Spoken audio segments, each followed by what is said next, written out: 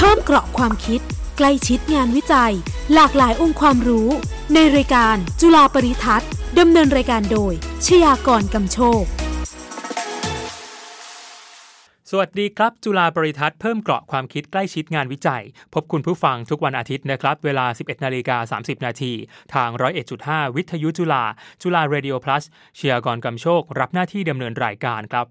คุณผู้ฟังครับวันก่อนผมได้อ่านวารสารของศูนย์บริการวิชาการแห่งจุฬาลงกรณ์มหาวิทยาลัยนะครับ www.journal.unisearch.jula.ac.th ครับคุณผู้ฟังสามารถไปอ่านออนไลน์ได้นะครับมีผลงานวิจัยส่วนตัวที่น่าสนใจมากก็คือบทความการพัฒนาชุดทดสอบสารปนเปื้อนยาฆ่าแมลงในน้ำเพื่อการเกษตรที่ยั่งยืนและปลอดภัยโดยรองศาสตราจารย์ดร.ธัญลักษณ์ฉายสุวรรณครับท่านเป็นรองคณบดีฝ่ายวิจัยวิทยาลัยปิโตรเลียมและปิโตรเคมีจุฬาลงกรณ์มหาวิทยาลัยครับคุณผู้ฟังครับปัจจุบันเนี่ยประเทศไทยมีพื้นที่เพาะปลูกกว่า150ล้านไร่นะครับมีรายได้จากการเกษตรคิดเป็น 10% ของ GDP ครับนวัตกรรมชุดทดสอบสารปนเปื้อนยาฆ่าแมลงในน้ำจะมีประโยชน์ไม่น้อยเลยทีเดียวนะครับติดตามรายละเอียดเพิ่มเติมจากข่าวโดยทีมข่าววิทยุจุฬาครับจุฬาเรดิโอ plus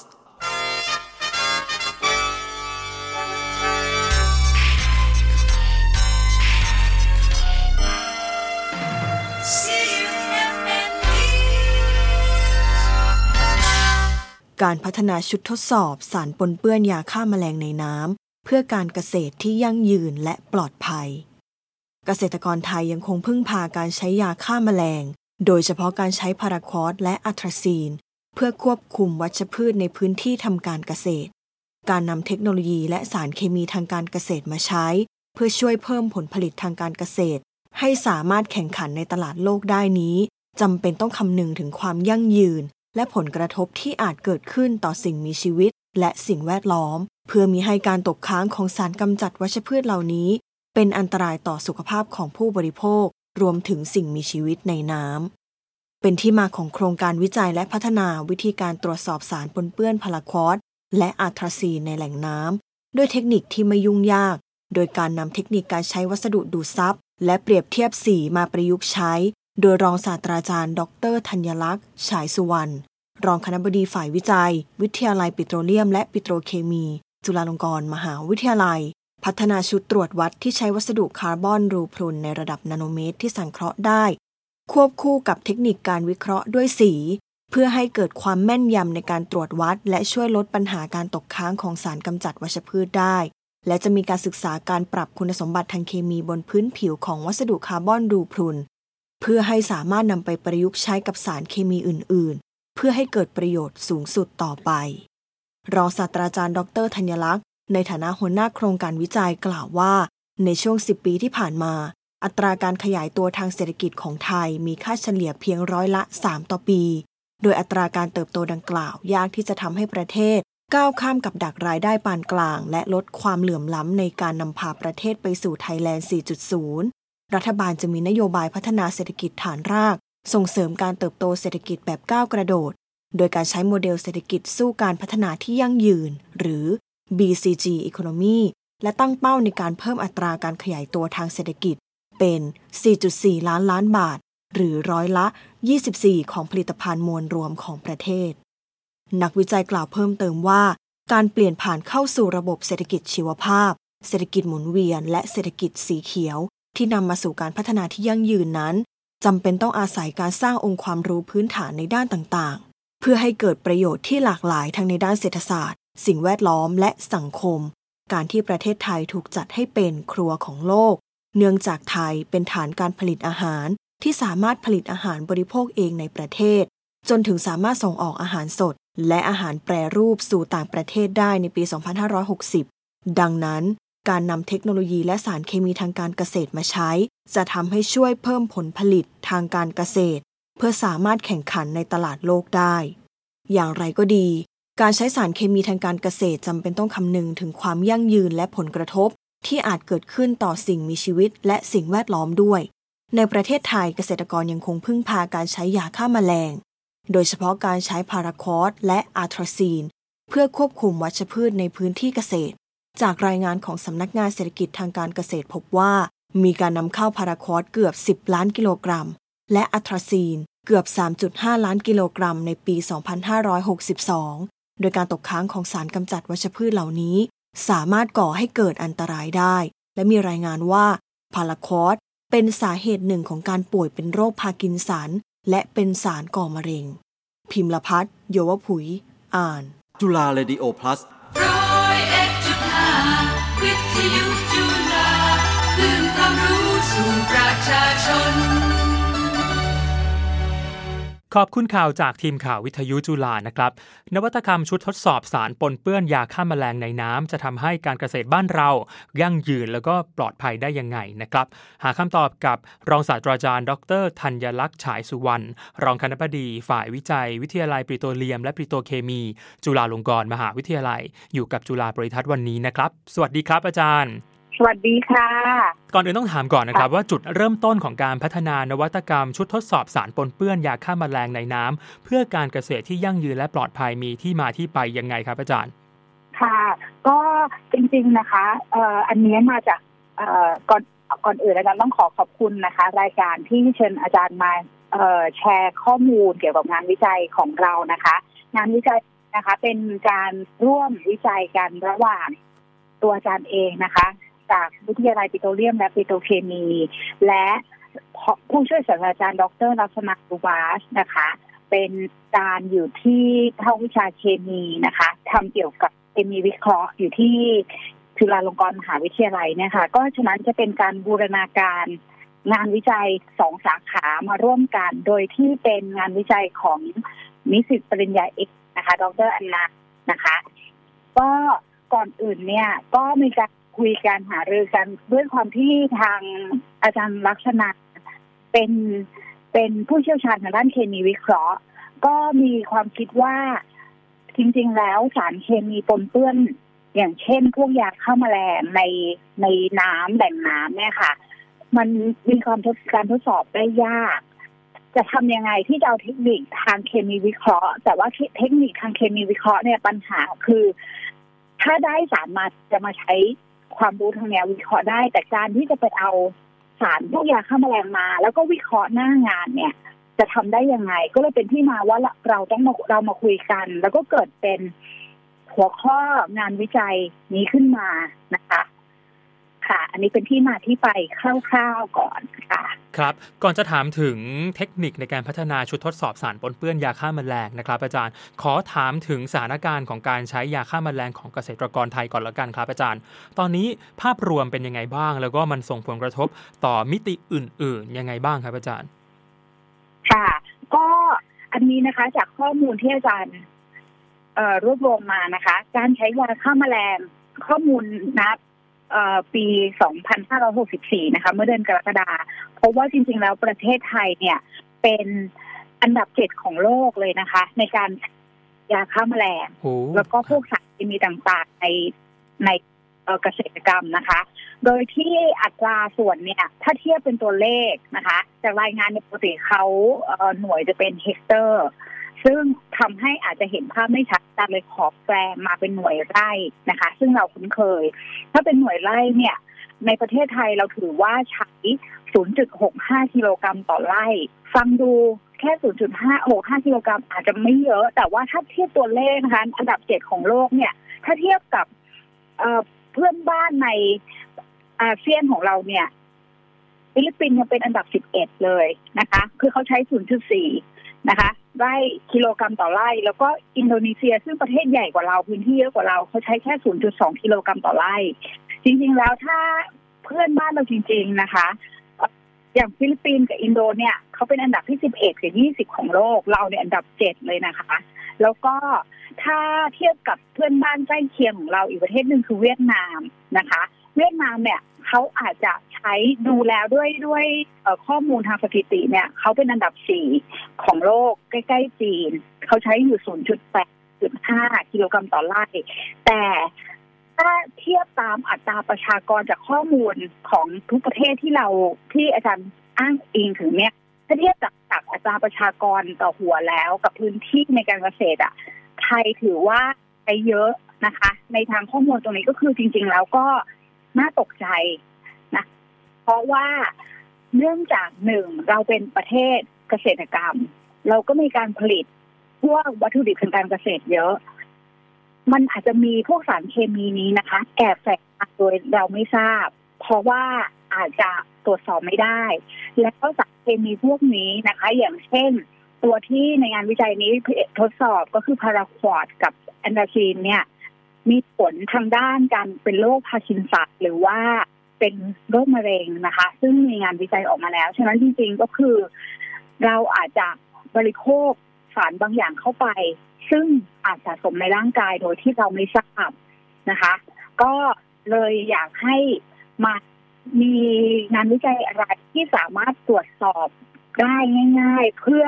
อย่างน้อยก็เป็นตัวชี้วัดว่าต่อไปเราอาจจะมีการควบคุมให้ดีขึ้นประมาณนี้ค่ะครับจากบทความวิจัยของอาจารย์นะครับทราบว่าการพัฒนานวัตกรรมชุดทดสอบสารปนเปื้อนยาฆ่าแมลงในน้ำเนี่ยอาจารย์ใช้เทคนิคการใช้วัสดุดูดซับและเปรียบเทียบสีครับอาจารย์ฟังดูอาจจะซับซ้อนนิดนึงนะฮะอยากให้อาจารย์ช่วยอธิบายหลักการพอสังเขปครับ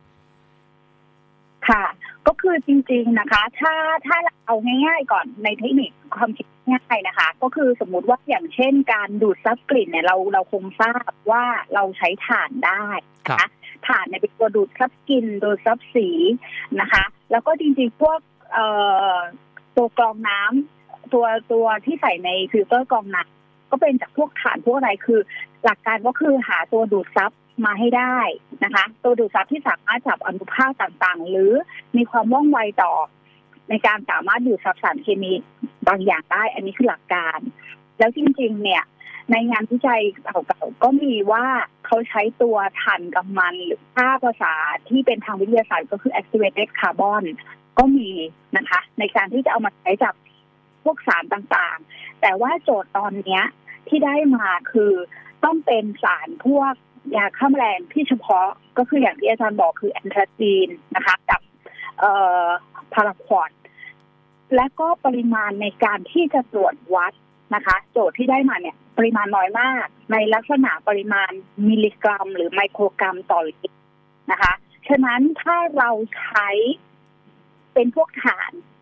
ผงถ่านธรรมดาว่าตัวสารดูดซับบางตัวที่ไม่ได้ว่องไวพอก็อาจจะไม่สามารถจับ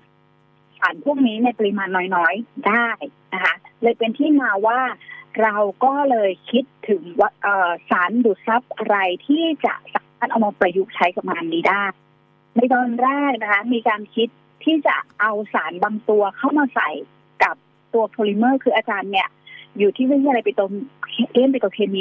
ทำงานทางด้านโพลิเมอร์นะคะก็มีความรู้โพลิเมอร์ตอนแรกเราก็คิดว่าจะเอาสารบางตัวที่เรารู้ว่าสามารถจับสารพวกนี้ได้เอามาใส่ในสารของเราปรากฏว่าการเอามาผสมมันก็มีการแยกตัวมีอะไรนะคะก็เลยจริงๆแล้วอาจารย์ก็มีงานวิจัยบางตัวที่ทำเป็นวัสดุดูดซับแบบนี้ขึ้นมานะคะโดยสังเคราะห์โพลิเมอร์เฉพาะตัวแล้วก็สามารถเอามาเปลี่ยนจากสารที่เป็นวัสดุอินทรีย์เคมีนะคะเรามาเผาให้เป็นคล้ายๆถ่านทำไมถึงต้องเอามาเผาเพราะว่าการเผาในภาวะอากาศเฉื่อยนะคะแล้วก็ที่ได้มาจะเป็นคาร์บอนรูพุนแต่ลักษณะรูพุนเนี่ยรูขนาดเล็กมากมองด้วยตาเปล่าไม่เห็นจริงๆแล้ววัสดุคาร์บอนที่ได้มาเนี่ยจะเหมือนคล้ายๆช็อกแต่เป็นช็อกสีดำเป็นผงถ่านสีดำแล้วก็มีความเบานะคะเบามากเช่นเส้นผ่าศูนย์กลางของรูพุนเขาจริงๆอยู่ในระดับนาโนเมตรคือเล็กมากเหมือนที่บอกว่าสารที่เราต้องการจับอะค่ะมันต้องมีไอ้ตัวดูดซับมันต้องมีความไวในการสามารถจับได้นะคะแล้วก็อีกอย่างหนึ่งคือทำไมเราถึงต้องใช้สารอินทรีย์แบบนี้เพราะว่าสารอินทรีย์แบบนี้นะคะถ้าเราไปเผาพอเป็นปกติหลักการเผาเนี่ยวัสดุมันจะเกิดการสลายตัวนะคะแล้วก็กลายเป็นถ่านแปรรูปเป็นถ่านแต่ถ่านที่ได้จากวัสดุพวกนี้นะคะบนพื้นผิวจะยังมีหมู่เคมีบางอย่างซึ่งหมู่เคมีพวกนี้จะไวต่อการจับสารเคมีที่เรากำลังอยากจะใช้นะคะก็เลยเป็นที่มาว่าทำไมถึงต้องมาใช้สารดูดซับแบบนี้หนึ่งคือพื้นที่ผิวสูงของวัสดุรูพุนดียังไงก็คือทำให้มีพื้นที่ในการดูดซับเยอะบนพื้นผิวของวัสดุยังมีหมู่เคมีบางตัวที่ทำให้ว่องไวต่อการดูดซับสารประเภทนี้ แล้วหลักการก็จะคล้ายๆกันก็คือเราเอาเป็นตัวดูดซับคล้ายๆหลักการของการเอาถ่านมาดูดกริดหรือดูดสีย้อมผ้าอะไรประมาณนี้ค่ะนี่เป็นที่มาของการคิดค้นตัววัสดุนี้ค่ะครับเดาว่าไม่ง่ายนะครับอาจารย์ระหว่างดำเนินการวิจัยเนี่ยอาจารย์พบปัญหาแล้วก็อุปสรรคสำคัญอะไรบ้างแล้วแก้ไขมันยังไงครับค่ะก็ก่อนอื่นต้องขอบคุณนะคะนิสิตปริญญาเอกตอนที่จบแล้วนะคะดร.อันนาเนี่ยมีความขยันและทุ่มเทก็คืออย่างที่เกริ่นในตอนแรกว่าวิจัยเป็นการบูรณาการระหว่างสองสาขาดร.อันนาเนี่ยเขาเป็นลูกศิษย์ของอาจารย์ลักษณะเขาก็จะมีความเชี่ยวชาญทางด้านเคมีวิเคราะห์นะคะแต่พอจะต้องมาทำวัสดุนะคะในเชิงของวัสดุเนี่ยเขาอาจจะไม่มีประสบการณ์ในตอนแรกตอนแรกก็คือต้องมาทำความเข้าใจเกี่ยวกับการเตรียมสารพวกนี้นะคะว่าจะใช้สารตัวไหนการเตรียมหรือที่อาจารย์บอกตอนแรกว่าจะเอาสารบางตัวผสมเข้าไปนะคะมีการแยกแต่ก็ต้องนับชื่นชมว่าเขาไม่ย่อท้อมันก็มีความล้มเหลวอยู่ระหว่างการดำเนินการนะคะแล้วเสร็จแล้วคือหลังจากสังเคราะห์ออกมามันก็ต้องมีการเรียกว่ามาดูว่าเราจะต้องศึกษาตัวแปรใดบ้างนะคะแม้แต่การจับฟังดูแล้วเหมือนจะง่ายแต่จริงๆมันก็มีหลักทางด้านเคมีวิเคราะห์ที่ต้องเอามาใช้เพื่อให้เกิดความแม่นยำฉะนั้นคือเรียกว่าอันนี้เป็นการบูรณาการจริงๆเพราะว่าหนึ่งในเชิงวัสดุก็ยังอันนี้มันเหมือนกับจะเป็นเซ็นเซอร์ด้วยซ้ำนะคะคือเราอยากจะพัฒนาเพื่อไปใช้หน้างานเพื่อไปใช้ในเก็บน้ำแล้วก็เอามาทดสอบได้เลยฉะนั้นความแม่นยำจะต้องสูงแล้วก็ปริมาณในการทดสอบเนี่ยคือถึงแม้ว่าสารปริมาณน้อยก็จะต้องสามารถตรวจสอบได้ฉะนั้นคือเขาจะต้องทดสอบว่าความแม่นยำขนาดไหนเป็นยังไงแล้วก็การใช้ด้วยเขาคือเวลาพวกนี้เราไปใช้เราไม่ได้อยากจะใช้ครั้งเดียวเราทิ้งเราต้องศึกษาว่าใช้ได้กี่ครั้งนะคะเขาก็มีการทดสอบตรงนี้ด้วยก็เลยชื่นชมมากนะแล้วก็เป็นงานวิจัยที่ฉันคิดว่าเป็นการนำความรู้หลายๆศาสตร์มาใช้ด้วยกันนะคะกว่าจะมาตรงนี้ก็มีอุปสรรคแต่เราก็ได้เรียนรู้ระหว่างทางไปด้วยนะคะครับข้อเสนอแนะสำคัญของงานวิจัยคืออะไรครับก็คือจริงๆตอนนี้นะคะผลการทดลองเนี่ยเป็นที่น่าพอใจในระดับหนึ่งนะคะแต่ว่าถ้าสมมุติเราก็อยากจะเอาไปประยุกต์ใช้กับสัตว์อื่นนะคะฉะนั้นจริงๆแล้วก็มีหารือกันว่าอาจจะมาทำต่อมีการปรับพื้นผิวของตัวดูดซับเนี่ยอาจจะสามารถมาจับสารตัวอื่นได้ด้วยก็คืออาจจะต่อยอดไปใช้ในด้านอื่นได้เป็นการรวมกับเทคนิคทางเคมีวิเคราะห์ต่อไปครับอาจารย์ประเทศไทยมีพื้นที่เพาะปลูก150ล้านไร่นะครับแล้วก็มีรายได้จากการเกษตรคิดเป็น 10% ของ GDP นะฮะอาจารย์มองว่าการพัฒนานวัตกรรมทางการเกษตรจะมีประโยชน์อย่างไรบ้างต่อประเทศของเราครับค่ะจริงๆสำคัญมากนะคะถ้าดูจากบทความที่อาจารย์เขียนใน Universal Journal เนี่ยจริงๆแล้วประเทศทางรัฐบาลนะคะพยายามจะผลักดันให้เราก้าวข้ามนะคะจุดความเหลื่อมล้ำแล้วก็การที่มีรายได้ต่อหัวเนี่ยแต่การที่จะไปทางนั้นจะไปได้ยังไงนะคะก็คือจะต้องเอาเทคโนโลยีเข้ามาช่วยนะคะแล้วก็สิ่งหนึ่งที่รัฐบาลก็พยายามสนับสนุนคือ Smart Farming หรือว่าเป็นเกษตรอัจฉริยะนะคะซึ่งเกษตรอัจฉริยะเนี่ยจะสามารถผลักดันไปได้ก็ต้องมาการใช้เทคโนโลยีนะคะก็คือแล้วนอกจากนั้นเนี่ยความการเทคโนโลยีแล้วทางด้านเรื่องสุขภาพก็สำคัญนั่นคือที่มาที่อาจารย์บอกว่าทำไมเราถึงต้องมีการใช้คล้ายๆตัวจับวัดตัวเซ็นเซอร์ที่สามารถมาตรวจสอบได้อย่างแม่นยำเพราะว่าต่อไปเราอาจจะใช้ในการควบคุมและนอกจากนั้นนะคะ Smart Farming ทำอะไรได้บ้างนะคะมีทั้งการตอนนี้นะคะงานวิจัยทางด้านเกี่ยวกับวัสดุมีการทำพวกเรียกว่าดินที่สามารถดินพิเศษคือเราอาจจะคุ้นเคยกับดินวิทยาศาสตร์ที่อุ้มน้ำได้แต่มันยังมีการพัฒนาต่อไปที่อาจจะเป็นการผสมปุ๋ย อาจจะเป็นปุ๋ยธรรมชาตินี่แหละค่ะแต่ว่าเราเรียกเทคนิคทางด้านนี้ว่า control release คืออะไรเราคล้ายๆกับเทคนิคทางด้านยาคือเราให้ปุ๋ยนะคะหรือดินวิทยาศาสตร์เนี่ยสามารถอุ้มพืชอาหารนะคะไว้ในปุ๋ยนี้แล้วก็สามารถปล่อยออกมาในช่วงระยะเวลาที่กำหนดตามที่พืชต้องการมันเหมือนกับเป็นการออกแบบให้ตอบโจทย์กับการให้การเจริญเติบโตแม้แต่เรื่องความชื้นก็สามารถปรับได้อย่างนี้เป็นตัวอย่างของการทำ smart farming อย่างหนึ่งคือถ้าเราเอาความรู้ประยุกต์พัฒนาการของศาสตร์ต่างๆมาใช้นะคะจะสามารถช่วยพัฒนาให้ผลผลิตทางการเกษตรนะคะดีขึ้นหรือถ้าอีกอย่างนึงก็คือการเอาผลผลิตทางการเกษตรเนี่ยไปแปรรูปได้ไหมเป็นอะไรที่เพิ่มมูลค่าอันนั้นก็จะฉันคิดว่าก็จะช่วยตอบโจทย์ก็เลยเป็นที่มาของเรื่อง BCG ว่า BCG Bio Circular Green อาจจะไม่ใช่แค่ศาสตร์ใดศาสตร์หนึ่งทั้งทางด้านเกษตรทางด้านวิทยาศาสตร์วัสดุทางด้านสุขภาพทุกอย่างจะต้องมารวมกันนะคะเพื่อกันช่วยกันผลักดันให้วัตถุประสงค์นี้สามารถก้าวไปได้นะคะอาจารย์คิดว่าประเทศไทยเราเนี่ยมีความโชคดีที่เป็นแหล่งวัตถุดิบเยอะนะคะถ้าสามารถเอาความรู้มาประยุกต์ใช้จะช่วยให้เกษตรกรและก็ประชาชนส่วนใหญ่สามารถมียกระดับคุณภาพชีวิตได้ดีขึ้นค่ะครับน่าสนใจมากครับอาจารย์เมื่อครู่อาจารย์พูดถึง BCG Economy นะครับอาจารย์อย่างงานวิจัยของอาจารย์เนี่ยจะเป็นตัวอย่างในการช่วยส่งเสริมการขยายตัวของ BCG Economy ยังไงได้บ้างครับค่ะอันนี้ต้องให้ข้อมูลนิดนึงนะคะก่อนจะ BCG ก็คือว่าการพวกเกษตรอินทรีย์ต่างๆนะคะเป็นหนึ่งท็อปิกที่ทั่วโลกกำลังให้ความสำคัญนะคะฉะนั้นเกษตรอินทรีย์เนี่ยอย่างเช่นประเทศในสหภาพยุโรปเนี่ยเขามีการผลักดันพยายามผลักดันให้มีพื้นที่เกษตรอินทรีย์ให้ได้ 5% ในปี 2010ก็แปลว่าเขาพยายามที่จะเพิ่มพื้นที่การเพาะปลูกที่ไม่ใช้สารเคมีเยอะขึ้นฉะนั้นจากคำถามนะคะก็คือถ้าสมมุติว่าเราสามารถทดสอบได้ว่า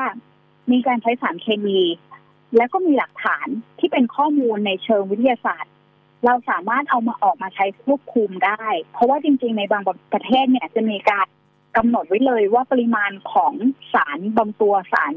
ยาฆ่าแมลงบางตัวมีได้ไม่เกินเท่าไหร่ในน้ำถ้าเราทดสอบได้ปั๊บมันจะในความคิดนะคะอาจารย์คิดว่ามันจะช่วยให้เราสามารถออกกฎควบคุมหรือแนวทางในการที่ทำยังไงนะคะเพื่อจะลดการใช้สารเคมีแล้วก็สามารถตรวจสอบได้แล้วก็มุ่งเน้นไป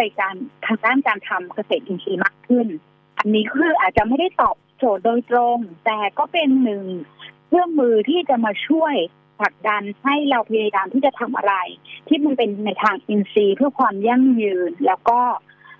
ช่วยพัฒนาประเทศไปค่ะครับเหลือเวลาเล็กน้อยนะฮะอาจารย์ถามนิดนึงครับตอนนี้ผลงานชุดทดสอบสารปนเปื้อนยาฆ่าแมลงในน้ำถูกนำไปใช้งานจริงยังไงบ้างแล้วก็เกษตรกรที่สนใจเนี่ยจะเข้าถึงยังไงได้บ้างครับอาจารย์ตอนนี้ต้องขอบอกว่าเรายังอยู่ในช่วงที่ทำเป็นเรียกว่าออกจำลองนะคะโมเดลแต่ว่าเราสนใจมากเลยถ้าสามารถจะนำเอาไปใช้ในทางการเกษตรได้จริงอาจจะเป็นทดลองหน้างานนะคะฉะนั้นถ้าใครมีความสนใจสามารถติดต่อผ่านทางอาจารย์ได้เลยนะคะดูที่เว็บไซต์ของวิทยาลัยปิโตรเลียมและปิโตรเคมีอาจารย์จะประสานกับอาจารย์ลักษณะที่เป็นทีมวิจัยนะคะเราสามารถ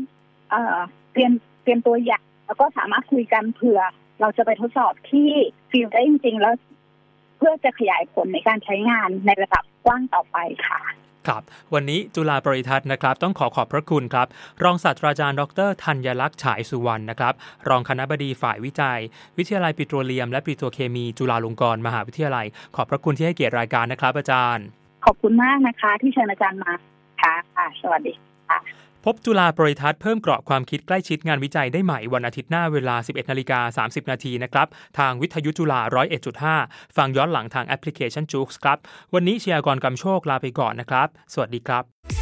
ติดตามฟังมิติใหม่ของงานวิจัยในรายการจุฬาปริทัศน์ทุกวันอาทิตย์ 11:30 น.ทุกองค์ความรู้จะอยู่คู่คุณตลอดไป